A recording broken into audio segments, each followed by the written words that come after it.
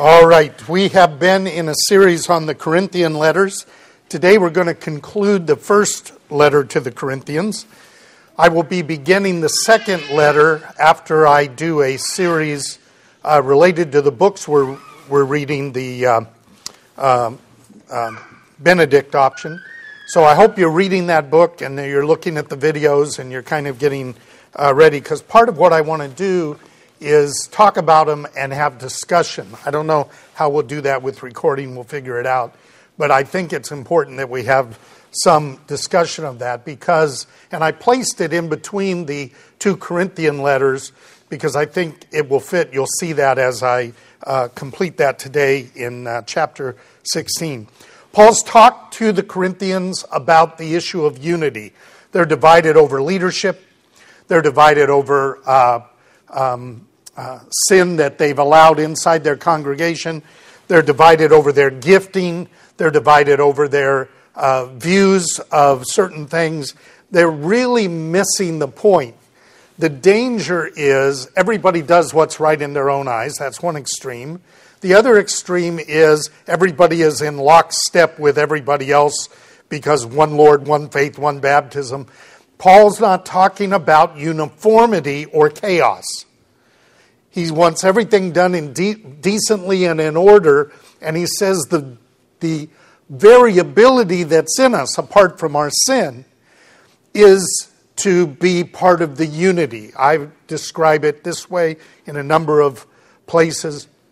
God gives to us gifts, relationships, finances, and all those things unevenly so that we can redistribute them with each other, which brings about the unity. In other words, the person who has a gift that irritates you, you're probably going to need at some point. So that's the idea of unity of the body. Last week we looked at the gospel of resurrection, which is the primary message.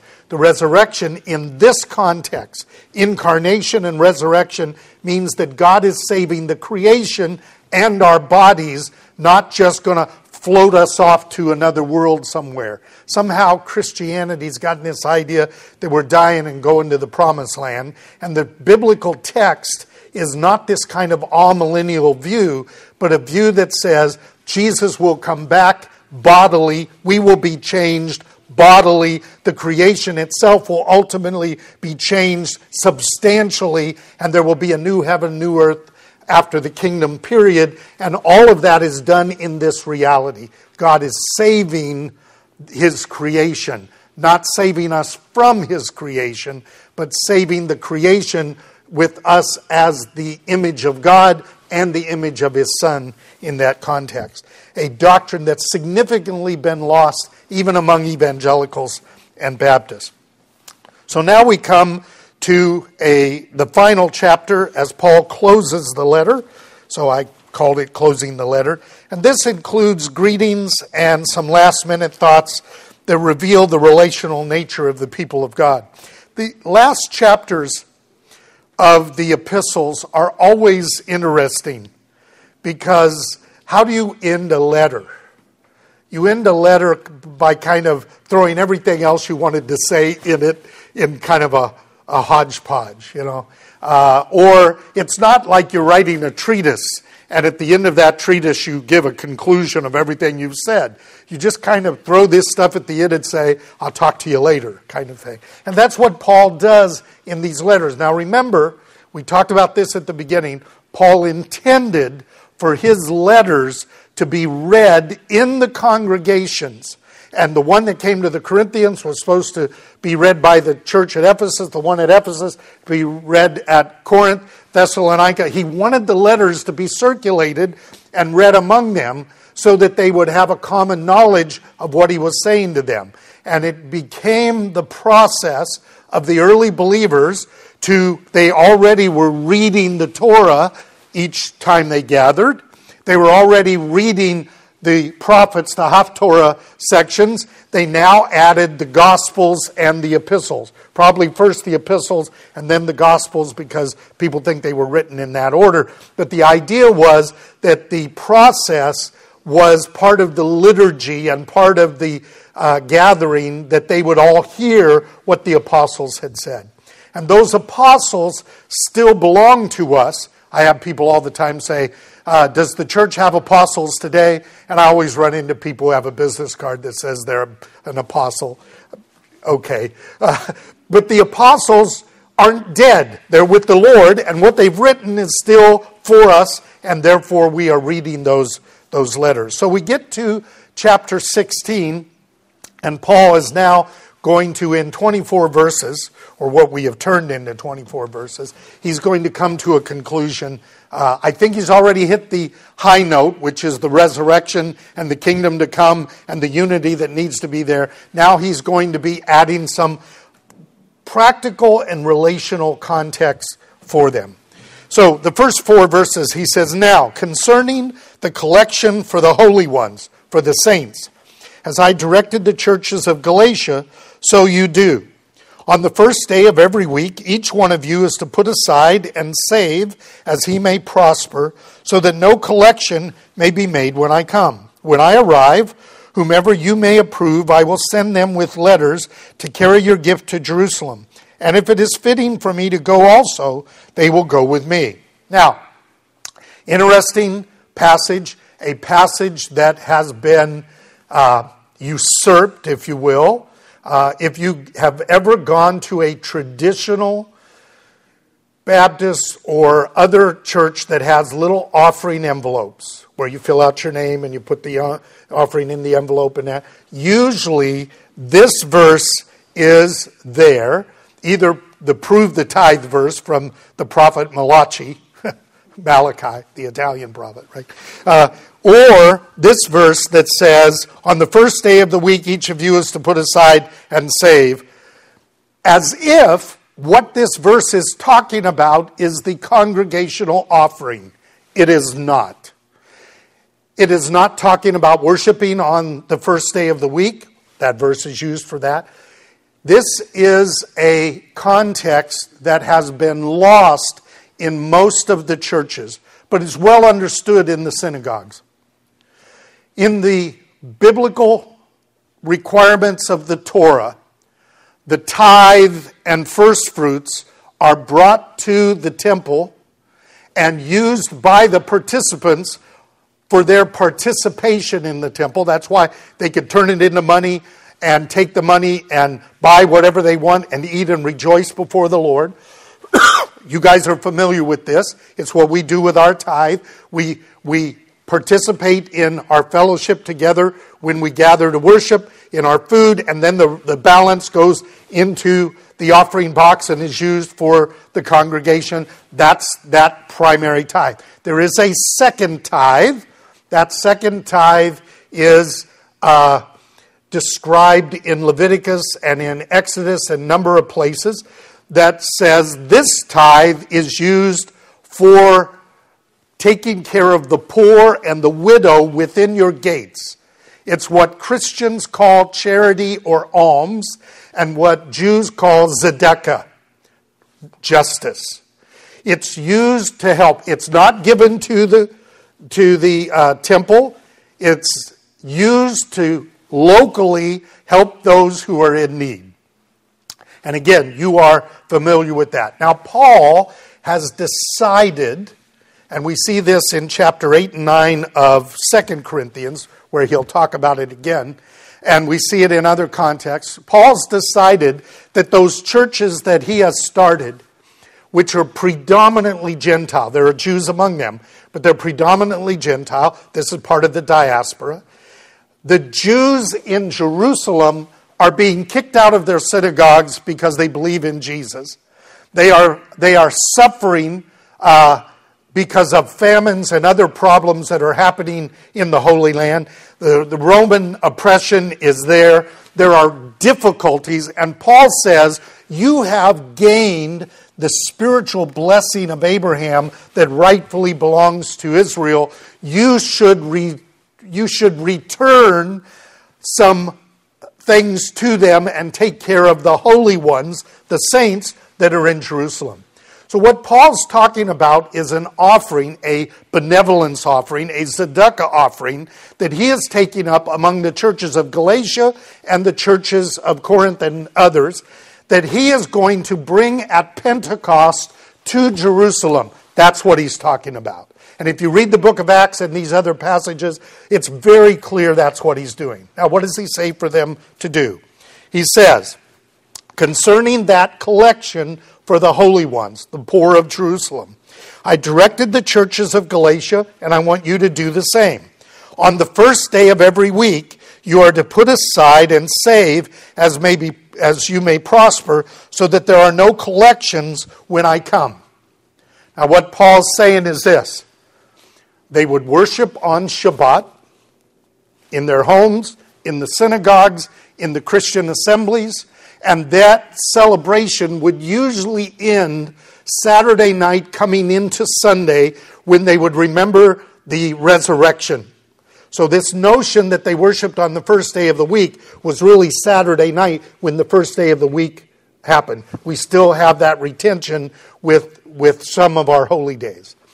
And then they would leave. You remember one Saturday night, Paul was leaving the next morning, which was the first day of the week, and Eutychus fell out the window, and so he must have preached a long time. So that's what's going on. Now Paul says, now the next day, which is now the first business day, you're going to look over your money and your resources and decide what you're going to do. And he says, when you do that, if the Lord has prospered you, I want you to take some of that money and set it aside. This is consistent with Leviticus and other things. When you find extra money that you have, an extra sheaf in the field, you leave that for the poor. You don't absorb that. So they were to set money aside so that they would have it, so that when Paul came, they would say, here's the money for the saints in Jerusalem. Now in 2 Corinthians, he's going to say to them, I'm warning you that the other churches are all excited, and we told them that you've been doing this for a year, and so we want you to make sure that you have put that money aside and it hasn't been affected by covetousness. Meaning, I put the money aside and I go, that's a large amount. I could use some of that. Which means they weren't giving it to the church. They were maintaining it as their own stewardship. And then they were going to send that to Jerusalem at Pentecost to help them. So that's what Paul's talking about. And in doing this, there is a unity that takes place between Gentile believers and Jewish believers. This is one of the reasons I always encourage you to take some of your tzedakah and use it for Jewish causes. Messianic causes for certain, but Jewish causes. That bringing that to Israel is valuable. Now, you got to be careful how you do that. When Trevor and I went to Israel, Trevor brought some stuff to give and help the communities there. So he had extra luggage, and he put his luggage in his luggage and then put it in the wrong place, and they thought he was making a bomb or something, so he spent a long time in security, and I thought he wasn't going to leave Jerusalem when I left. I couldn't find him, and finally I found him.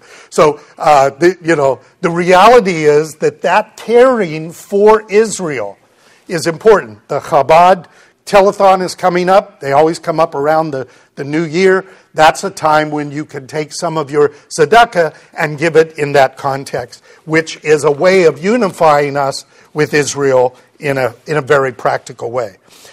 Too many churches take this verse out of context and miss the point that God wants us to be using our resources to help the poor and to help one another and do that kind of thing. Now, as a congregation, you are very good at that, so I'm going to leave that alone and move on to the next verses. Chapter 16, verse 5 says, when I come to you, I will come to you after I go through Macedonia, for I am going through Macedonia.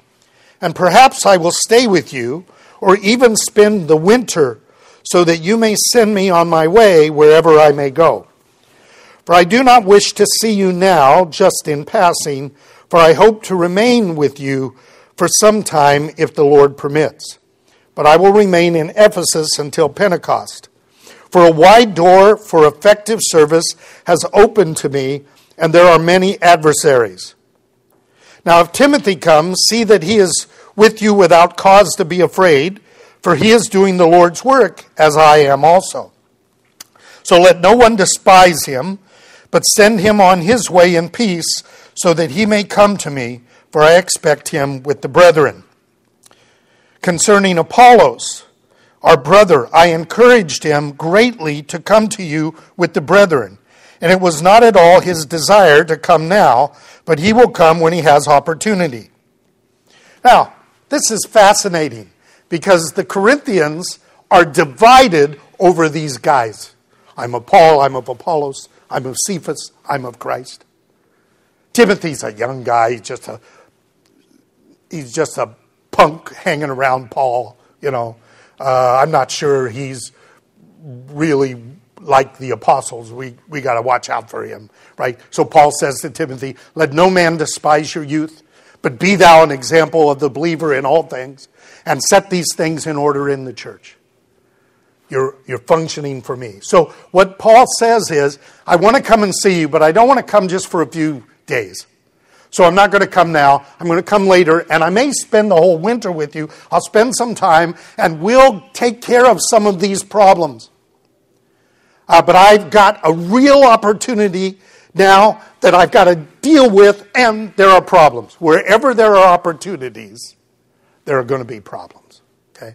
Wherever you have a chance to do kingdom things, there are going to be problems with doing that. That's just the way it is. If you believe that the easy way, the way that's got no problems, is the way of blessing, you are a modern contemporary Christian and not a biblical one.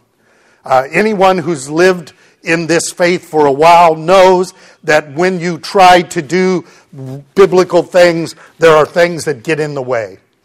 Mundane things and serious things that get in the way. So he says, I want you to know that. If Timothy comes, I want you to treat him well. And Apollos doesn't want to come and see you now, but he will come later. And Paul says something about them that's interesting. I want you to send them on their way in peace. Okay? Now, if we unpeel the operation of the churches at this time, and a source for that for you is the new book put out by First Fruits of Zion on the Didache. Didache is a very early document, probably written about the same time as these letters, that was written to help the Gentile churches to know how to operate in some ways. Talks about baptism, the Lord's Supper, and those kind of things. But also talks about these people who come in and preach for a while and then go their way. These kind of traveling ministers that we find in Matthew chapter 10. The apostles did that, and others. And basically, the idea is you're to test them, make sure that they are of God, and if they're of God, you listen to them, but you watch out for them. Because some of them are just there for themselves. So, for example, the Didache says, if somebody says, God wants us to have a banquet, and so you all put in your money to have a banquet, if he eats from it, he's a false prophet. Because he's getting you to do things that benefit him. And the minister is to self-sacrifice for the benefit of you. And so the Didache talks about this. Then when a person has shown themselves correctly and you have treated them well, caring for them while they're there, you are to give them enough to get to their next place. Okay? That's it. You're not supposed to fund them for the next 3 years. You're supposed to get them to their next place. And so if they ask for more, they're a false prophet. That's the idea. So Paul's saying, when these guys come, I want you to receive them. I want you to treat them nice. I want you to be at peace with them and send them on their way appropriately. And that's what he's addressing in that context. Now in verses 13 and 14, Paul, this is where I wish he would have expanded. Paul is going to give them 5 things. In some cases, these are simply a word. In English, we have a phrase. Paul gives them 5 things that he says is critical for them to be aware of and to do. So, let me read that first. He says, be on the alert, stand firm in the faith, Act like men. Be strong. Let all that you do be done in love. Be on the alert. Interesting. This is a phrase that in some sense quotes Jesus. In the parables, talking about the last times and times of suffering, which Paul has talked about in the Corinthian letter. Times of persecution, times of difficulty for the religious community. Jesus gave parables about how that would be, and he said, watch, be on the alert. This notion of being on the alert is the idea of understanding the times and the circumstances that we're living in against the backdrop of God's plan. Here's what God's doing, here's the difficulties in that process. Now that's one of the reasons why right between these two letters I want to put the Benedict option. You and I are living in fascinating times. All you have to do is turn on the news if you can find news, and you will see that there are things happening in this culture and in the world that are pushing towards end time scenarios. Now the danger is people thinking that we're in the end times, it's about to happen, and then they go crazy. I went through that in the 60s. I don't want to go through that again. Okay? It's possible that when the end time comes, like a sheet, it'll just rip open. But I suspect that what Jesus teaches in his parables is that this ripping of the world is kind of a rip, rip, rip, rip. That kind of thing. So we get these surges where it gets chaotic, and those are to remind us of the direction that's heading and to wake up, be alert, and do that. So I think that what Paul's saying to them, wake up, gang. Pay attention to the times and the circumstances that you are in so that you will be ready, your household will be ready, your children will be ready, your grandchildren will be ready. Secondly, he says, stand firm in the faith. Two problems always face us in this faith. First of all, the faith is not just believing the gospel.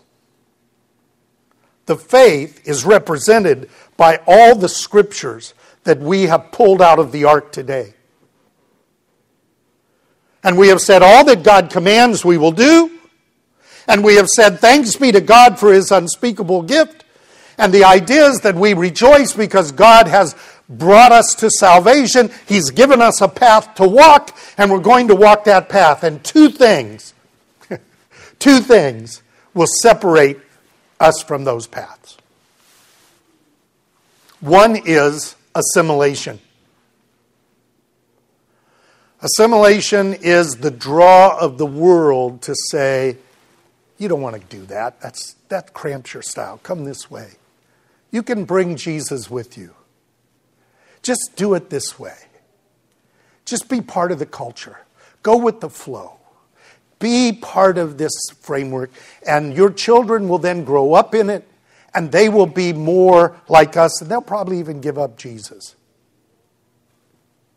Assimilation. The other one is persecution. Okay, if you're going to be like that, we're going to hurt you.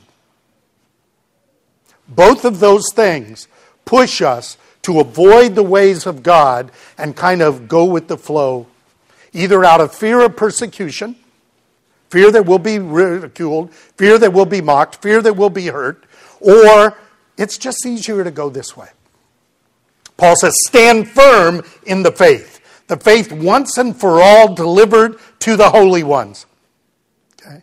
That's why as disciples of Jesus, we're desperately trying to learn all that's been done in the past in Judaism and Christianity, bring those tools into our toolbox so that we're prepared for what happens in the future for our children and our grandchildren. Not just lay away Christianity, but a living, vital faith that's in the home and in the congregation in a world that's becoming more and more dark. Third thing, He says, act like men. It's really one word. In the NASB, we have act like men, but it's just one Greek word. And it's a word that basically means man up. Be adult. Be mature. It's the idea that we are not to be children tossed to and fro by every wind of doctrine, by everything that comes in, by manipulation of other people, but to be you know the difference between a person who's not quite sure, and they get a phone call and somebody says, we're from the electric company and we need your check bounced and we need your checking account information. If you're mature, if you're an adult, if you know what's going on, you go, something wrong here. If you're not, if you're childlike, if you're gullible, if you believe things, you can be easily manipulated. So the idea is that you have to be able to be critically thinking and you have to be stable in your faith. And then he says, be strong. Technically, this word means become strong, not just be strong. It's not a static thing. It's a process of strengthening yourself in preparation for what you're about to face. So Paul says, look at the circumstances, hold clearly to the faith, grow up, and be strong. And then he gives us the ultimate statement, which is consistent with what he's been saying in the book. Make sure that all you do is done in love. Now, we've got the 1 Corinthians 13 where he tells us what love is about. This is what the commandments are about. It's what I call the gyroscope of the faith. You know, an airplane has to know what direction it's going. It's got to know its altitude. It's got to know its direction in that sense. There's, cars, we just have to go forward and sideways, right? But planes have this three thing. We have those two.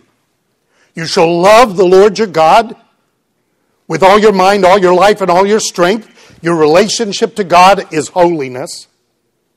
You shall love your neighbor as yourself. If you love your neighbor, you won't kill him, you won't take his wife, you won't ruin his reputation, you won't steal his stuff. Those things, you won't mess up his reputation. Those things are goodness, holiness, and goodness. And then Jesus said, a new commandment I give you, that you love one another, unity, as I have loved you. By this, all men will know that you are my disciples. So the three major commandments are love. Love God, love your neighbor, love one another. Holiness, righteousness or goodness, and unity. Make sure that everything you do is done in love. Live the commandments. Live truth. Live an obedient life. Stay on the path of life as you wait for the Lord to come. Now, having said that, Paul then says in verse 15 and following, now I urge you, brethren, you know the household of Stephanas, and how they were the firstfruits of Achaia, and that they have devoted themselves for ministry to the saints. That you be in subjection to such men, and to everyone who helps in the work and the labors. I rejoice over the coming of Stephanas and Fortunatus and Achaicus, because they have supplied what was lacking on your part. For they have refreshed my spirit and yours. Therefore, acknowledge such men. Now, Paul's talking to them about founding members of their congregation. When Paul first started the Corinthian church, these were people who were the first fruits, the first founding people of the congregation. And they worked hard to make that congregation take place and to develop. And he says, you know them, you've experienced them. You should pay attention to those kinds of people. Those people who do the hard work for years and years and years. They have come to me. They're still ministering to me, Paul says, as they ministered to you. Okay. Now, I can't help but think of the Herrigs and the Hosaks in this context, in this congregation, who still minister to me in some sense and have ministered to you and continue to do that. The idea that if somebody's no longer in the congregation, then they're not with us, is stupid. I was at a church once where a couple left, and then one of them got terribly sick. And somebody said, we need to pray for these people because the wife is very sick. And one of the deacons stood up and said, can we pray for them? They're not a member anymore. Now that's what Baptists used to call landmark. The only church is our church. We are the body of Christ wherever we are. And those who have been faithful, remember Apollo said, I can't come now. There are times when people can't be with us, but it doesn't mean they're not of us. There are people who leave us because they were not of us. But there are people who are out of our immediate context, just like your kids will one day grow up and move out, maybe. Depends on this culture, right? And they'll still be family. You'll still love them. You'll still want to visit them. That's still relationships. And Paul says, subject yourselves to those kind of people. Okay? Learn from them. Be encouraged by them. So, some of the rabbis I brought in here, they are connected to you. Even if they're not members here, they have been part of the founding of what this congregation is about. Now, Paul then moves on and says in verse 19 to verse 21, the churches of Asia greet you. Aquila and Priscilla greet you heartily in the Lord with the church that is in their house. All the brethren greet you. Greet one another with a holy kiss. The original is Hershey's kiss. Just want you to know that. The greeting is in my own hand, Paul's. Literally, the Greek says Paul's. Paul had someone else writing as he dictated, but he's going to sign it himself. He says, the churches where I'm at are greeting you. Priscilla and Aquila, very close friends of Paul. If you read the book of Acts, and were involved at some point with the Corinthian church, they greet you with the church that is in their house. Very many of the congregations around the Greco-Roman world were fairly small. And they would meet in homes of people who had the ability to have people in their homes. And ultimately those homes became little chapels, and then the chapels became churches or synagogues in that sense. Though that was the early development of congregations. And so these house churches are greeting them as well. It's important to keep in mind that over the history of Judaism and Christianity, the average size of a congregation, the average size of 95% of all congregations from the first churches to the present, 95% of them were 50 to 100 people. That's how God works. And you know that because the more people you get, the less anybody does. And then you hire people to do the work. Okay? That's not relational. Paul's talking about relationships to them. And he's signing to them, and we're greeting you. Now, the early believers saw themselves as the household of God. They saw themselves as the people of God. And so, if you have a family member that you haven't seen in a while, what is usually the first thing you do when you see them? You embrace them. And that's what he's talking about. He's talking about a holy kiss. A kiss that acknowledges that we are family, that we belong to one another in that context. Now, for some of us, that's a difficult thing. But the idea is that the greeting of one another needs to be part of our interaction with one another. Particularly when I go to a UMJC conference or something like that, I get hugged to death. Okay, the rabbis have broken down some of my walls there, not all of them, but I'm growing in grace and in experience in that context. But it's an important thing that we acknowledge each other, and that's what Paul's doing. It is practicing not just the presence of God, but the presence of the communion of saints, which is really important for us to do. So, after doing that now, Paul is going to give his final statements in verses 22 to 24. He begins with a statement that says, if anyone does not love the Lord, he is to be cursed. Paul is not talking about outsiders. We have a tendency to say there's those in the church and those outside the church. Outside the church, they're cursed. We had a reading earlier today where it talked about the godless and sinners, right? Who are the godless? Those without God. Who are the sinners? Those who claim God but live differently. We treat the unbelievers as if they're sinners. They're not sinners, they're godless. Do they sin? Apparently, but they have no standard. But those who say, I believe in God, and then live as if God doesn't exist, they're the sinners. And that's the more Hebraic understanding of the term sinner in that context. So he says, if there's anybody among you, and those among you don't love the Lord, they're cursed. Then he says, Maranatha. Come, Lord. You can almost hear the weariness in Paul. He's been through a lot. And when you've been through a lot, you've suffered stuff, and he says, I got to take care of the churches, and I get shipwrecked, and I get beaten, and I get thrown in jail. I get accused by the brethren, I get accused by the Jews, I get accused by the Romans.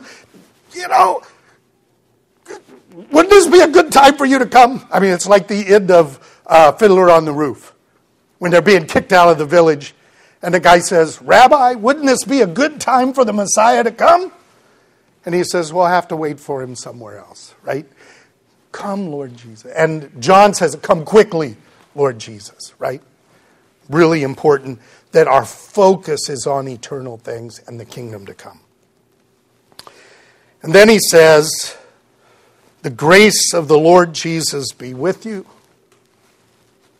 and my love be with you all, and all who are in Christ Jesus. The apostle who is being scorned even in his own congregations still has love for all who are in Christ Jesus. And we should be able to say amen to that. So, the letter of Paul was intended to be read in the churches, as we have done. The apostles still speak to us and instruct us as to how we are to engage this faith so that we can pass it on to our children and our converts. We're also going to read his second letter as a series. But before that, we're going to look at the Benedict option and the other books that we've been reading. I hope you'll read that. As I said, I want to make that a discussion. Because we have to be alert and aware of the context in which we live. And I'm going to begin that next week. So please get those books, read them, borrow them, look at the videos. If you're not going to do the books, you'll at least have some idea what we're talking about. Come with questions, come with thoughts, including some of the application of that to the letter of transition I read to you last week, because I want us to be discussing those things. I don't want us deciding anything until we understand. Okay? This is not ready, shoot, aim, right? Which is pretty typical. What we want to do is be alert, be aware, be wise, be intentional, and make good steps for the sake of our children and grandchildren in that context. So I hope you'll be a part of that. And if you can't make it for a given week or something, I hope that you will get with people and find out what was said, listen to what was said, watch the videos, and engage in the conversation. Let's pray.